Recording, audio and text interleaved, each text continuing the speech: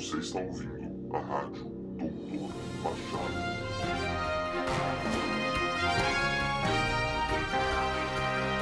Onde ou quando quer que você esteja, seja bem-vindo a mais um programa da Rádio Doutor Machado. Aqui quem fala é Rodrigo Ial. Olha o cara. O tema é um pouquinho menos pop e o cara trava. Travei, cara. Porque eu não vi Manifesto ainda, essa é uma realidade. Olha só, Rodrigo Ial. Oi, querido. Depois de Justiceiro, Stranger Things, depois de ter que aguentar a segunda temporada de Demolidor, e só queria dizer que eu gosto do Demolidor, hein? Mas nos quadrinhos. O Gui Macuti está presente aqui para falar de coisas, não sei, coisas mais interessantes talvez, né? Não, para mim com certeza é algo que dialoga mais comigo, né? The Square, Manifesto, duas discussões muito interessantes sobre a arte, com certeza entre outras que a gente não está lembrando e outras que a gente nem viu, mas a gente queria falar justamente sobre a arte no cinema em 2017. Vamos nessa? Vamos nessa.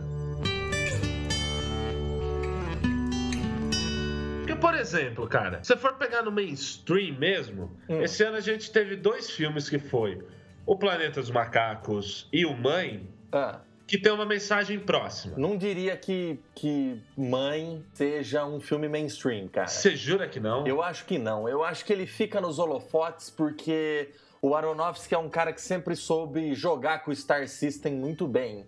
Ele e outros diretores, cara, né? Eu acho que os filmes do Aronofsky, não todos, é claro, mas, pô, Cisne Negro é mainstream, cara. Eu entendo o que você quer dizer, mas eu não acho que ele seja mainstream num nível Liga da Justiça, entendeu? Não, mas é claro que não. Mas até o Planeta dos Macacos não é mainstream no nível Liga da Justiça, porque tem uma mensagem sendo passada ali. Não, primeiro eu queria dizer que Planeta dos Macacos é muito melhor do que Liga da Justiça. De longe. Segundo, eu não sei se ter ou não ter uma mensagem, eu acho que tudo acaba carregando uma mensagem, sabe? Você é um cara que estuda quadrinhos. Às vezes uma história que parece simples do super-homem, pô, o cara tá propagando tantos ideais ali. Não, é claro, cara, é claro. Principalmente coisa de herói, você vai estar propagando, no mínimo, pelo menos um senso de justiça. Mas a questão é, você tá propagando alguma coisa ou você tá levando alguma mensagem, ou até melhor do que uma mensagem, uma reflexão. Tá. Eu concordo. Entendeu? Porque é diferente você falar assim, o bonzinho ganhou do ladrão, ser ladrão é ruim. Isso não é propriamente uma mensagem, cara. Uma mensagem é como faz o Planeta dos Macacos, cara, que mostra pra você, da mesma forma que o Mãe, de que os humanos estão incomodando a Terra, entendeu? Entendi. Isso traz uma reflexão, isso traz outro tipo de coisa, cara. Entendi. Mas eu não sei se eu classificaria o Mãe como um filme mainstream. Pode ser, ok. O que eu usei o exemplo de Mãe, porque ele foi um filme que atingiu uma quantidade de público boa, assim, né? Não sei. Eu acho que teve muita coisa. Eu não sei se ele ficou muito bem de audiência e bilheteria, não, cara. Tá, agora você me matou, então. O Blade Runner 2049 é um outro que não ficou muito bem de bilheteria também. Tudo bem, mas todo mundo ficou sabendo que o Blade Runner tava lá. Tá. Tava no alcance da galera, entendeu? Mãe estreou em São Carlos. Eu acho que isso pra mim... No sentido de falar assim, a pessoa que só fala de super-herói falou de Blade Runner. Exato, cara. Entendi. Exato. No sentido até que pra mim estreou em São Carlos... Desculpa, engasguei. Pra mim, estreou em São Carlos... já dá quase pra classificar como mainstream. Entendi. Os filmes não mainstream que estreiam aqui em São Carlos são tipo Moonlight, entendeu? É Estreou? o filme que chegou a estrear, então, estreou eu aqui. fico pensando, Moonlight, na minha opinião, o melhor filme do ano passado, ganhou um Oscar, melhor mas eu também não diria que ele é um filme mainstream, não, cara. Ele não é um filme mainstream, mas é esse o tipo de não mainstream que chega aqui em São Carlos. Entendi. Exato. The Square não vai chegar aqui em São Carlos. Eu entendi. Eu fico pensando, cara, que o The Square, assim como o Manifesto de uma maneira mais radical ainda, eu acho, e de uma maneira que eu também acho um filme inferior, eles levantam discussões fantásticas sobre a arte, mas assim, a arte um pouco mais genericamente, né? Não está se discutindo como no 8,5 de Fellini, não está se discutindo o cinema como arte, a linguagem cinematográfica, e está se discutindo a arte. Você pode aplicar esse questionamento às artes visuais, você pode aplicar a música, você pode aplicar a literatura e vários outros, você não acha? Com certeza, cara. Eu sei que no caso do The Square é um museu, né? Mas no caso do Manifesto ele se apoia em tantas vanguardas que eu acho uma reflexão muito pertinente. E queria fazer um desabafo. Cara, nesses últimos dias eu parei aqui, vira e mexe eu fico na frente do computador resolvendo algumas coisas, né? Às vezes você tem que responder o e-mail, respondendo amigos, e eu fico ouvindo discos. Cara, eu entrei numa onda de ouvir música dos anos 80 e eu fico pensando o seguinte, cara, qualquer época é melhor do que essa. Você tem sua coluna no facebook.com/o Doutor Machado, se você procurar Doutor Machado no Facebook você encontra, que é anos 80, né? 80s, a década perdida. Exatamente. E, cara, pra eu olhar pros anos 80 e falar, caramba, hein, qualquer época é melhor do que a década de 10, fala sério, meu. Não tô sendo saudosista, eu sei que existem vantagens tecnológicas. Sim, a gente é saudosista, Vitor Gui, mas não sei como você não gosta de Stranger Things, cara. Não ligo, assim. É algo que, assim, puta, não é que eu não gostei, que não tenha sido divertido, mas era melhor não ter visto. Cara, esses últimos dias, Rodrigo Ial, não é pra fazer um juízo de valor, tá? Mas, eu tive que ver a segunda temporada do Demolidor, eu vi o Justiceiro inteiro e Stranger Things. Cara, parece que eu vi 200 horas de conteúdo, mas na real eu vi 3 temporadas de coisa. Pô, tanta coisa que eu tô devendo, não fechei a filmografia do Kurosawa. Cara, tudo bem, mas tem que ver o seguinte, quando você diz que você parece que viu muito mais tempo... Sim. Isso pode ter duas impressões. Você pode ter visto muito mais história. Não, na real é que o tempo é dilatado demais. Pra mim, todas essas séries podiam ser enxugadas em menos episódios. Aí eu concordo plenamente com você, cara. O próprio Justiceiro, que é uma das séries de herói, assim, que eu mais gostei, justamente, cara, é isso, ó. É entretenimento, é violência, mas ele traz, é claro que, como a gente já falou aqui, talvez não tanto para nós brasileiros, mas ele traz um diálogo pertinente com a sociedade. E eu acho que, principalmente sociedade norte-americana, né? Uhum. E eu acho que isso faz uma grande diferença quando você vai chamar um negócio de arte. Sei que a gente não tá aqui para definir o que é arte. É, longe disso. Longe disso, mas assim, cara, quando você vê uma comédia e essa comédia tá fazendo uma crítica por trás, poxa, ela é tão mais interessante do que só um tombo, sabe? Só, deixa eu te falar uma coisa. O nosso amigo Leonardo Tim... Isso. Eu não sei quem disse isso, mas citando um dramaturgo uma vez, Leonardo Tim, ele é dramaturgo, ator e diretor de teatro, né? Isso. Um grande amigo nosso, por sinal, um grande beijo pra ele. Ele uma vez me disse que algum dramaturgo falava o seguinte: você pode fazer críticas sociais, você pode montar vários tipos de história, mas tem que entreter. E eu concordo. Ok, eu concordo também. Tanto que tem filmes que falam sobre coisas muito interessantes que eu acho um porre ver. O Mãe, cara, não foi uma experiência gostosa. Ah, mas o Mãe eu acho diferente. Ele é um entretenimento. Não. Entendeu? Ele te entretém, você só não sai feliz. Tá. Entendi. Você só não sai feliz. Tá, então tem essa diferença entre entreter, eu entendi. Entreter não é sair feliz e leve. Ah, não, total, cara. Você vai assistir um filme de terror, aquele filme te deixou... O Iluminado, O Iluminado é um filme, é o único filme que me deixa tenso da abertura até o final.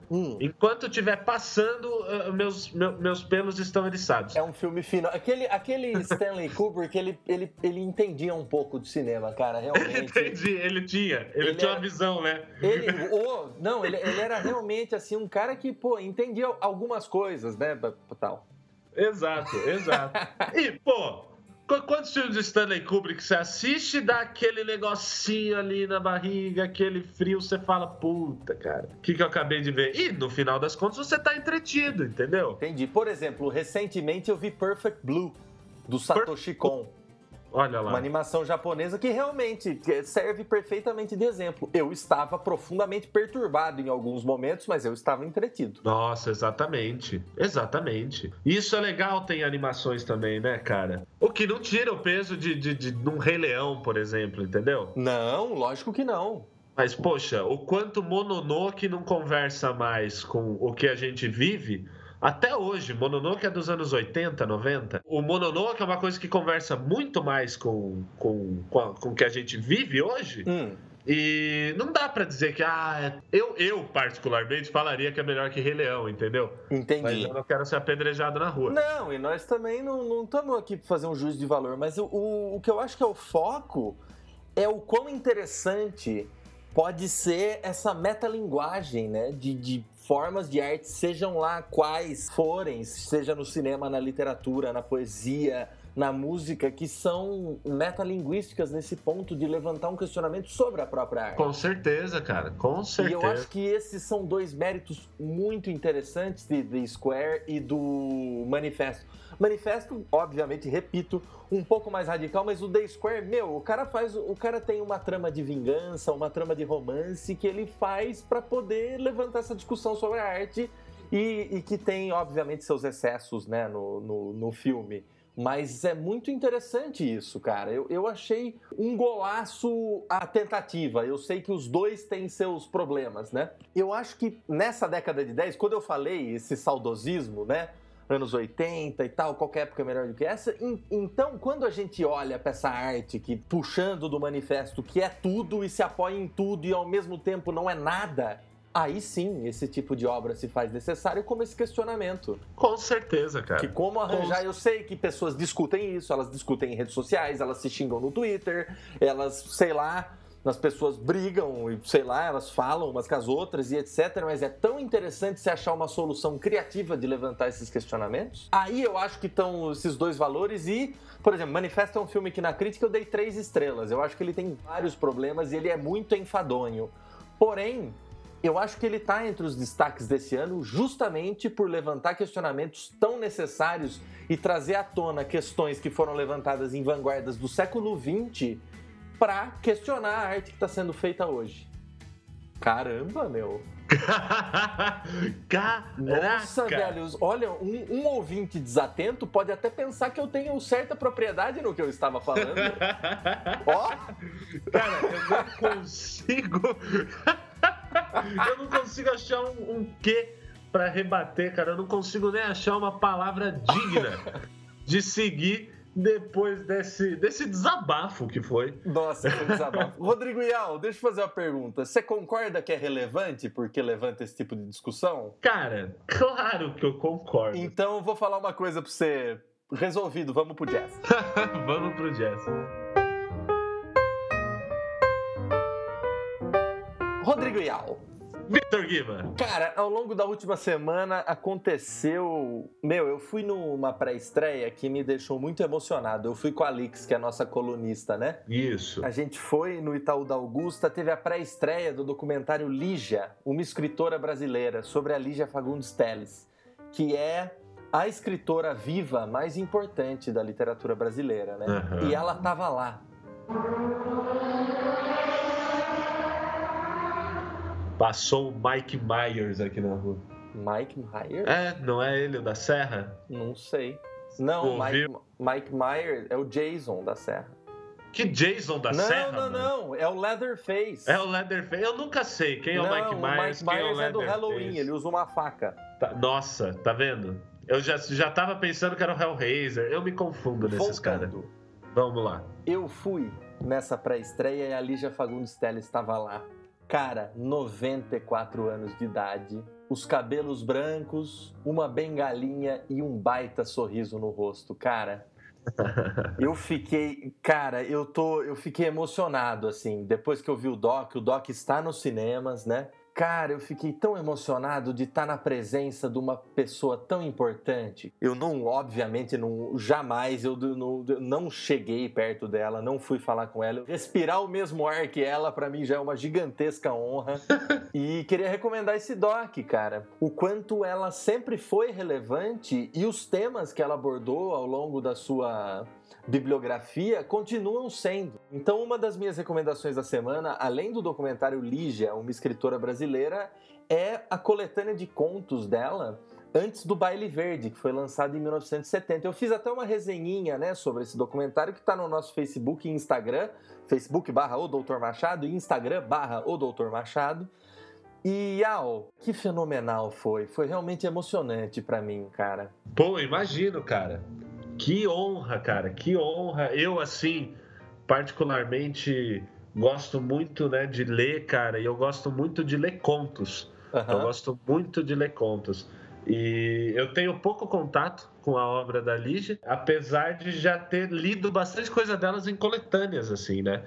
Que a minha escola chegava a dar... Olha que interessante, cara. A escola me deu livros de contos. Os maiores contos do século XX do Brasil. Que legal, eu sei qual é esse livro, meu. Pois é, cara, de graça. Ela conta várias coisas, o Doc é muito... Ouvi uma figura tão ilustre, tão fantástica, falando, né? Já é ouro, já vale a pena ver. E a minha outra recomendação da semana, Rodrigo Ial, é nada mais do que uma coletânea. A gente falou do Manifesto e tem uma que foi organizado por um cara que se chama Gilberto Mendonça Teles, que se chama Vanguarda Europeia e Modernismo Brasileiro. Olha. Então você vai encontrar aí textos de Oswald de Andrade, do Tristan Tzara, que é do dadaísmo, do André Breton, que é surrealista, e vários outros textos, né, das vanguardas europeias e do nosso modernismo. Esse livro, você encontra ele tranquilamente, e ele é um dos meus livros de cabeceira, cara. Para quem gosta de arte, são leituras fantásticas, você vai ver. Os manifestos não são difíceis de ser lidos, não se arrastam, muito pelo contrário, são extremamente inventivos e muito relevantes, eu acho, para essa nossa discussão da arte hoje, que, a gente veio dessa... A gente tem essa herança muito dessas vanguardas do século XX, né? Ah, com certeza, cara. Com certeza, com certeza. E as suas recomendações da semana, Rodrigo Ial? Cara, minha recomendação é uma só. Já vou pedindo desculpa a todo o público mais cabeçudo hoje, depois dessa aula de Vitor Guima. Cara, eu adoraria ser apenas o Guima Cult. Né? Bom, o Ial Cult, cara, ele acontece acidentalmente. Às vezes você fala pra ele recomendar alguma coisa, o cara recomenda uma peça espanhola. Não, isso aí realmente, aquele dia eu me senti com uma concorrência. Por isso hoje você pode ficar tranquilo que não vai ter, cara. Se é pra falar de uma obra de arte que fala sobre ela mesma, né? Que usa a metalinguagem para discutir o seu próprio gênero, vamos dizer assim, eu vou deixar como recomendação para quem não leu ainda. Não sei nem por que tá ouvindo a gente. Vá ler isso, você vai entender pelo menos metade das coisas que a gente fala melhor. Que é o Watchmen, cara. O Watchmen. Que é o Watchmen, é uma série escrita por Alan Moore. Vou ficar aqui devendo o desenhista. Gibbons. Dave Gibbons, não é? Pode ser, cara. Vou ficar devendo mesmo. Já estou procurando aqui.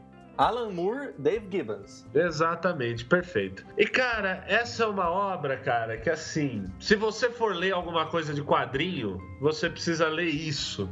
Não é que não tenham coisas melhores, né? Ele faz uma crítica aos super-heróis e a tudo que a gente tá vendo isso, que faz você se sentir até mal quando você vai no cinema ver Liga da Justiça e sai de lá querendo ser o super-homem. Olha, Watchmen, a melhor HQ já feita, Rodrigo Ial.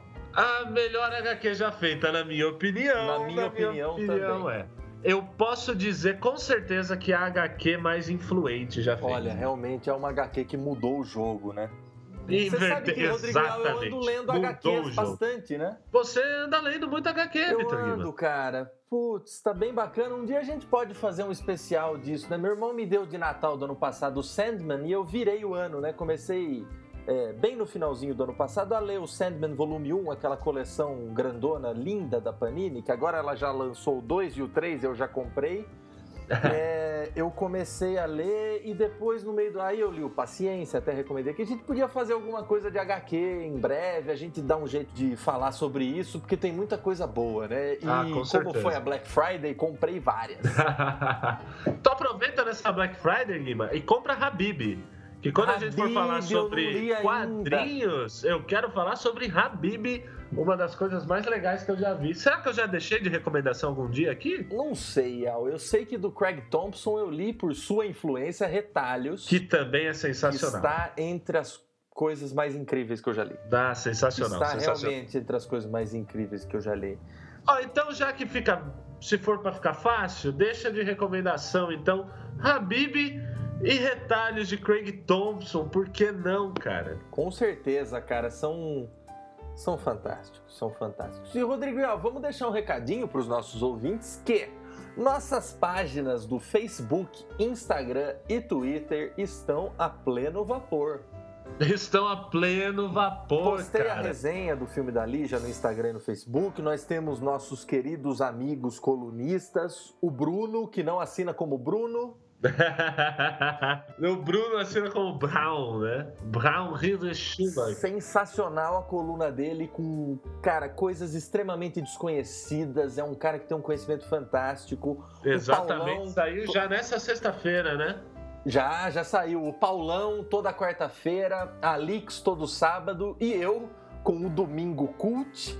E o Pérola Discos toda segunda-feira, porque haja música boa pra aguentar segunda-feira, né? E o Rodrigo Ial tem os anos 80 dele. Tem as colunas no nosso Facebook. Não esqueça de checar lá, cara. Facebook.com/o Doutor Machado. Exatamente, cara. Quase todo dia, se não todo dia, tem uma coluna nova lá. E vamos ver. A gente precisa trazer, inclusive, nossos colunistas. Nossa! Opa! Foi difícil. Vamos nessa. A gente precisa trazer, inclusive, os nossos colunistas. Nossa, cara, travou minha língua. Nossos colunistas para o podcast. Que raiva. De novo. Então é isso, Rodrigo Ial. Então é isso, Vitor Guima. Tem o Doutor Machado, mas também no Instagram, e no caso do Ial, no Instagram e no Twitter, @o Vitor Guima, no meu caso, e @o Rodrigo Ial, né? Ou /o Vitor Guima e /o Rodrigo Ial. Nos siga, muito obrigado e até semana que vem. Até semana que vem. Você ouviu a Rádio Doutor Machado.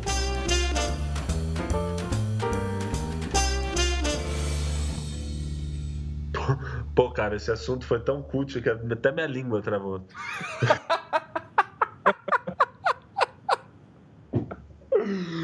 Ai,